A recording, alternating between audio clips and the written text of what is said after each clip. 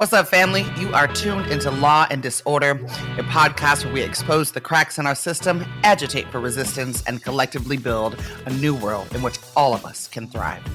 This is Resistance in Residence, where we profile artists using their gifts to change the world.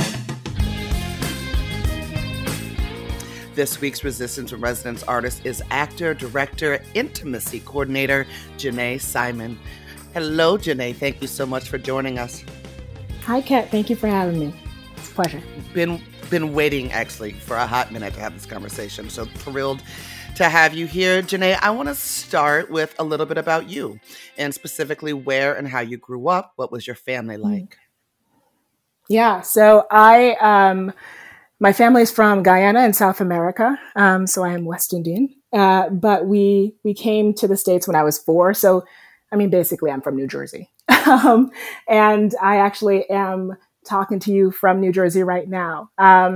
So I came to New Jersey when I was 4 and then came out to the West Coast for college, teased my parents a little bit by coming back to the East Coast and then settled on the West Coast. But most of my family is back in New Jersey, and my grandma, I actually, since I'm at home right now, I get to see my grandma, which is always a pleasure. So I need to learn how to cook some dishes. Well, you just said the magic words, and my listener knows that you said the word grandma. I love talking about grannies. Tell us a bit about yours and how she influenced you coming up as little Jeuneé. Oh, well, I mean, I am so grateful to her. So my grandmother's name is Agnes. And so, my mom is the first of 7. And my grandmother and my grandfather were back in Guyana, and my grandfather was actually a carpenter, and he got hurt one day and realized that my grandmother was staying at home and taking care of these 7 amazing children, but there was this moment in the family where it was like, oh, okay, she needs to change that path, and so she had to leave like her little kids. And she went off and was able to study to become a nurse, and did that, but then had an opportunity being in Guyana to come to the States. And so she was able to do that, but couldn't, of course, right? I say, of course, mockingly, but couldn't join the medical profession. So she started, taking care, like working in people's homes, right? But then was able to then get into the nursing profession and was able to bring all of her children and their spouses over to the States. So I wouldn't have had many of the opportunities that I've had if it wasn't for her having the guts, the tenacity, the humility, all of the things. So I owe everything that I am to her, and I'm incredibly grateful. And what about your parents, your mama, your daddy? Tell us a bit about them. Yeah, my mom is she retired. She's school teacher, and I like to say that I am a teacher's daughter, which is to say that anytime my mother would be discussing students with other teachers in front of me, like I couldn't say anything, couldn't see anything, and so I keep secrets very, very well. That is something that is like core to my being. But my mom is definitely an educator. And so, also being an immigrant and having a parent that was an educator, like getting A's or doing well in school, or at least trying and really putting myself out there in terms of academics, like that was something that was definitely important to my family. My dad did something in finances. He worked for FINRA. I went to take your daughter to work day, but I don't understand all of the ins and outs. When mathematics comes up, I tend to tune out. But he did that for a very long time. And those are my parents. And I have 2 older brothers, and I'm the only daughter. So for my listeners who don't know, Jeuneé, I met Jeuneé because Jeuneé is the only other actress outside of myself to say the words of Tasha in my one-woman show about Tasha and McKenna, who was murdered, tased to death in the Fairfax County Jail in 2015. Jeuneé is a brilliant breathtaking. Actress Jeuneé, when did you discover the theater? I, from young, I have this memory. I think it's one of the only plays that my grandma has seen me in, but my entire family member, like my family came to watch me, and I was in high school. It was this silly play. I was in a box for a long period of time, and then I came out, and my grandmother says, "Howard be your name," because that was the start of the monologue. But I loved performance from when I was really young. And so I tried to do it any way I could. I would do theater, and then there was something called, mock trial. And I wasn't really interested in being a lawyer, but I could act like one. And so I did that. There was something called forensics, which, I got to basically do monologues and to compete doing monologues. So any kind of storytelling, I was there. I wanted to explore and to build characters. So starting from when I was younger, doing it in high school, doing it in college, yeah, just telling stories was always a desire of mine. I often say that the theater saved my life. Like, I literally would not be here had I not discovered the theater. It was, for me, as a black child in America, a black mixed race child in America, my safe place. What did theater provide for you as a young black child in this country? Yeah, yeah. I think a lot about, like, when I talk to anyone that is considering going to college or in college, I'm like, take time, stop out, or wherever you are on your journey. If you feel like it's not for you, pause, because you don't have to continue down that path. And stepping back is always really, really amazing. For me, theater was, going to school. I'm from New Jersey, but I went to school out in California, and I had all this bravado of like, that's nothing. But it was a lot. It was a lot to adjust to college. And I think I spent a lot of the time really depressed, actually. And so the only classes that I was excited to go to, the only classes where I felt safe to learn, the only classes where I would hand things in, and I would come to class and I would want to be critiqued, or I'd want to see how I could grow. That would be theater. Like, that was a place where I felt safe and like it was my home in a time when there was a lot of adjustment, and I wasn't feeling that in many other places. So it's always been my respite, and it's been the place that I feel fearless, which means that I take many risks. I'm the riskiest that I am in my life when I'm in a theater. Janae, I watched you descend into the role of Tasha, literally wearing her externally, internally for your time period with that piece. Talk to us about your creative process, the development of a role for you. Mm. I like to work, I mean, outside in, inside out, what have you. What drew me to Tasha was many things. A, being able to take up space and tell this story that needed to be heard and needed to be seen, and standing in front of people and demanding that they see and hear and witness. Um, and the ability, in the characters that you wrote, just to be able to play so many different characters and to be terrible or to be kind. So I just love to work from the outside in. So I like to figure out, how does a character move, and then looking at the language. How does the language feel in my mouth, and does that tell me anything about who this character is and how they take up space? Do they ramble? So do they move quickly in their head? How does that translate to their body?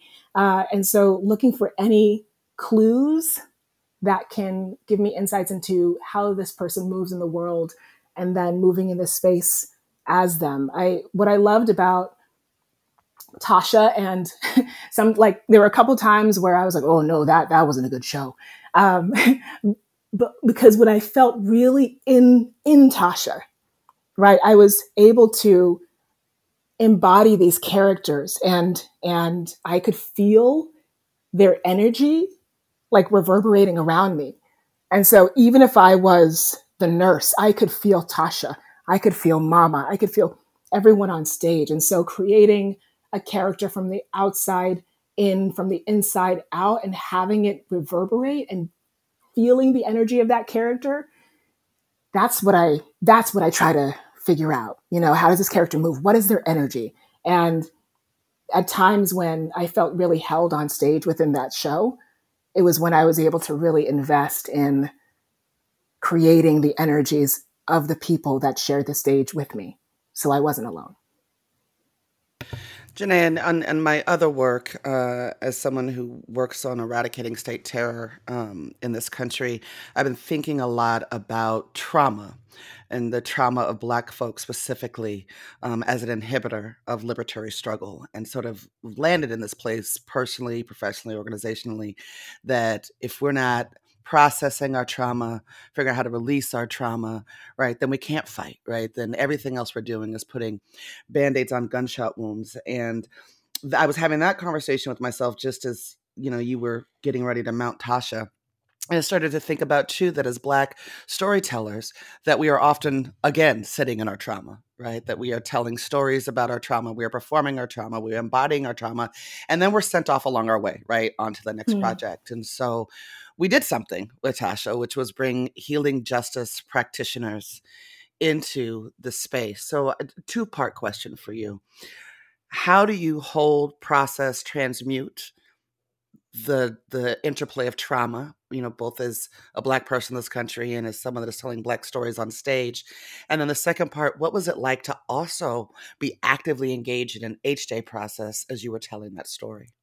I think about this a lot, and I think Tasha was an opportunity to like practice what I preach or teach or talk about, and it was still challenging, right? Like one of the things when we talk about intimacy, we talk about as an intimacy coordinator, director, what have you. We talk about being able to de-roll, right? To step inside to a character and to inhabit that character and then to step away, right? To separate ourselves from this character, to ground ourselves in who we are. And that was still challenging, right? Because I was stepping into Tasha and then I was grounding myself, and I'm still a Black woman that's facing so many of the same traumas, right?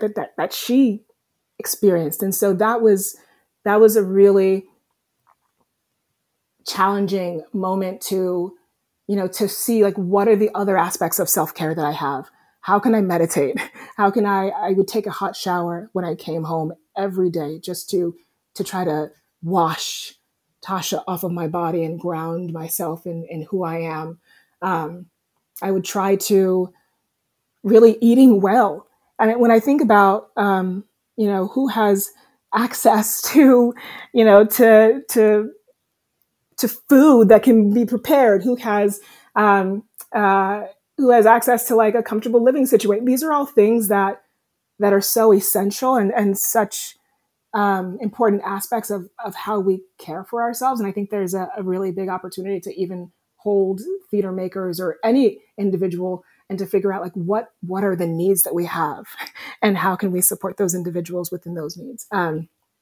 But I loved that healers were available in this space. And for Tasha, and I think what it created also was a space for people to decompress, to just sit either in silence or to be talking with each other, and then to witness other individuals investing in themselves and taking time to sit with our healers, to do sound therapy, to focus on touch. And so I really appreciated that, not only having the healers there, but the space that it engendered, where it was okay to sit and to process. And sometimes you take things with you, and that's life. And how can you, as you take that with you, try to care for yourself going forward? Intimacy choreographer. What is that? Mhm.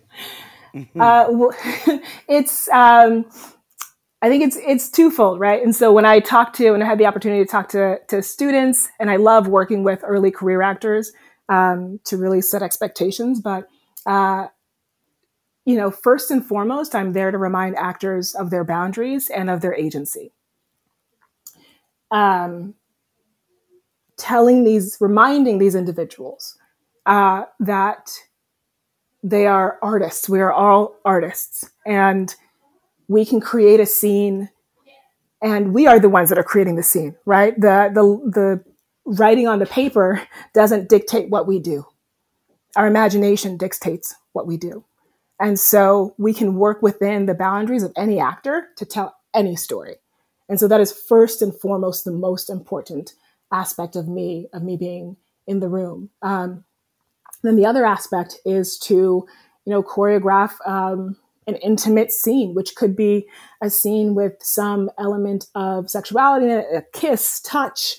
It could be a scene that has height, that has, elements of like sexual violence or heightened moments. So it could be many things, but I'm there to provide that outside eye to really make sure that what we're doing on stage is telling a story. And how did you come into that piece of storytelling and intimacy choreographer? Yeah, well, I did this show with Cutting Ball Theater called La Ronde, and Maya Herbsman was the intimacy director. And I'd known Maya and as a friend and appreciated her, and that was my first time ever working with an intimacy coordinator. And it was La Ronde was a really interesting piece because it was typically played by a cast of 10.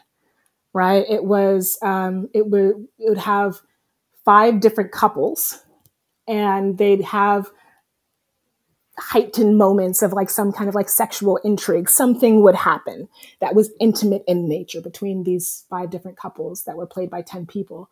And Cutting Ball did it with 2 people. And so it was myself and my fellow actress. And we were telling these stories, 10 different stories, and we were telling them and sharing, creating these heightened moments. And they were so different, and they, could be abstract. And so working with Maya was really amazing because we were able to really dig into, hey, this is where I feel comfortable. This is how I feel comfortable with my body on stage. This is, my like reptile brain doesn't poke out at this moment, and like Jeuneé is no longer present, but like I can be in the character because we are within my boundaries, and I feel safe. I feel safe in this massive exploration we're about to take. And so we created these stories, and I was really intrigued. Like I said, I'm the riskiest, the bravest that I ever feel. It's on stage. And I think it's important to, like, I can only be brave and like risky, quote unquote risky, because I know what the boundaries are, right? Like if I felt actively unsafe on stage, then I would not be able to be as big as I am. And I just found myself being able to be big and dynamic and, weird and sexual and just all of these things. And so that was really exciting to me because it was, it's such an essential aspect of storytelling. Like a kiss is not just a kiss, right? It's communicating something. And so I loved that, and then started to study with a couple of different organizations. There's ICOC, Intimacy Coordinators of Color, IDC, Intimacy Directors and Coordinators, many other organizations. And so I just wanted to learn more and to figure out how I could create braver spaces for other actors to explore. The name of this segment is Resistance in Residence. And Jeuneé, I'm interested in where you see the role of theater makers, storytellers, Black theater makers and storytellers in this particular moment of the movement for Black liberation.